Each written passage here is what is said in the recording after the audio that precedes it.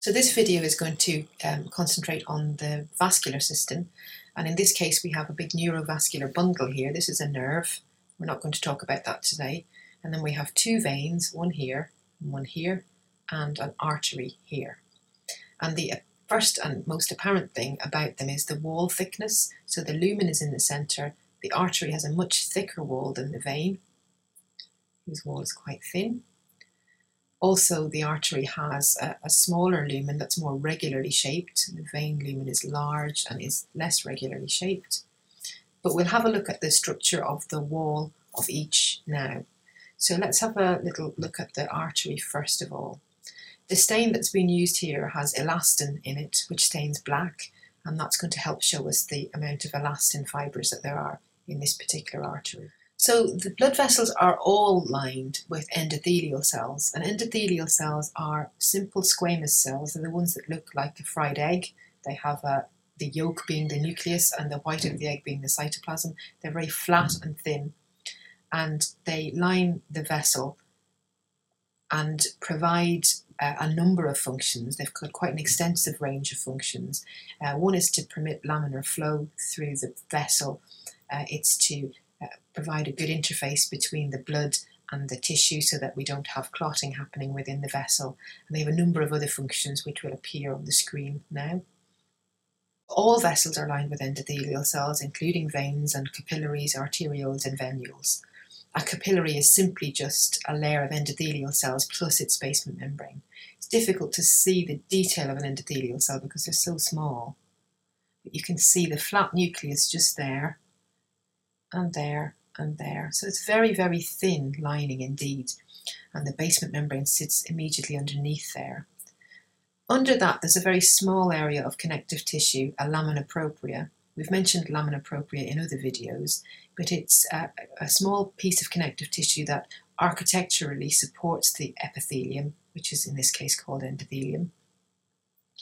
And it also provides nutrition in the form of blood vessels and lymph, etc., for the overlying endothelium. The reason that this space is important in arteries is because this is where atheroma begins. Atheroma begins in this part of connective tissue here. Okay. Within here we've got cells which are like fibroblasts called myointimal cells, and we've also got tissue macrophages, etc. And it's these myointimal cells that reproduce and lay down collagen, and the macrophages that respond to the deposition of LDL within the intima that cause the reaction that develops the atheromatous plaque that then becomes hardened. So this is where atheroma begins. Deep to that we have this black line which is elastin, because this is an elastin stain, and this elastin is called the internal elastic lamina and is present in arteries and also in veins, but is only really prominent in arteries. All of these together, the endothelial cell, the lamina propria, and the internal elastic lamina are called the tunica intima of the blood vessel. Deep to that, here seen in sort of pink and green with strands of black representing elastin, from here all the way out to here is the tunica media. That's the middle layer. The tunica media is made mostly of smooth muscle, and in the case of this particular artery there are plenty of elastin fibres staining black in here as well.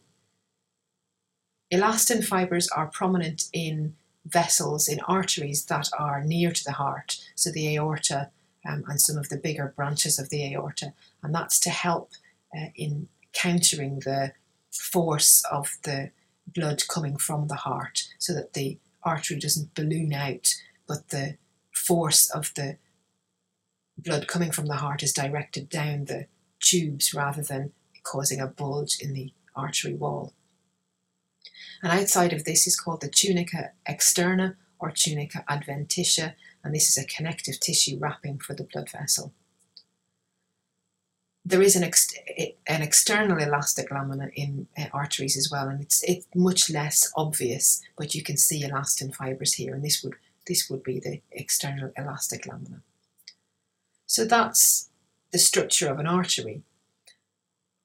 The structure of a vein is exactly the same. Most of the difference in thickness between the vein wall and the arterial wall is in the tunica media. So veins are not carrying blood that's under high pressure, and therefore they don't need as thick a tunica media as arteries do. So in this case you can see again endothelial cells lining the vessel, a tunica media and an adventitia. Veins therefore don't have the amount of muscle that arteries have.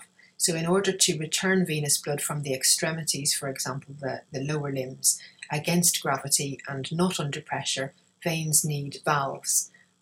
Valves are simply extensions of the tunica intima that prevent backflow of blood. In addition to the valves in the veins preventing backflow of blood, there is also external help to return blood to the heart from veins down in the lower part of the body, and they have in the form of skeletal muscle contraction. So there's a muscle pump really, that as the muscles contract, the blood is forced upward. It can't flow back through the veins, and therefore it gets returned to the heart. And that's why we should keep moving when we're on long haul flights, for example, or after surgery, to prevent clotting from happening in the vessels, in the veins. So that's really a summary of the artery and vein structure. All of the smaller vessels are similar, and I just want to draw your attention to some arterioles that we can find in this neurovascular bundle here. This is a really nice small artery or arteriole. This is a nice small artery, so you can again see the endothelium, internal elastic lamina, media and adventitia. But just over here we can see a pair. This is an arteriole and a venule. Again, we've got the flattened nuclei of the endothelial cells and a tunica media and an externa here. You can tell that this is the venule and this is the arteriole because of the size of the wall. So when you see them in pairs, it's quite easy to distinguish one from the other.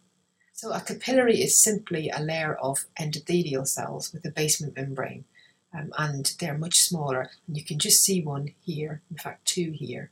So this is a capillary here and here, and in cross section you can quite nicely see the endothelial cell nucleus of both of those.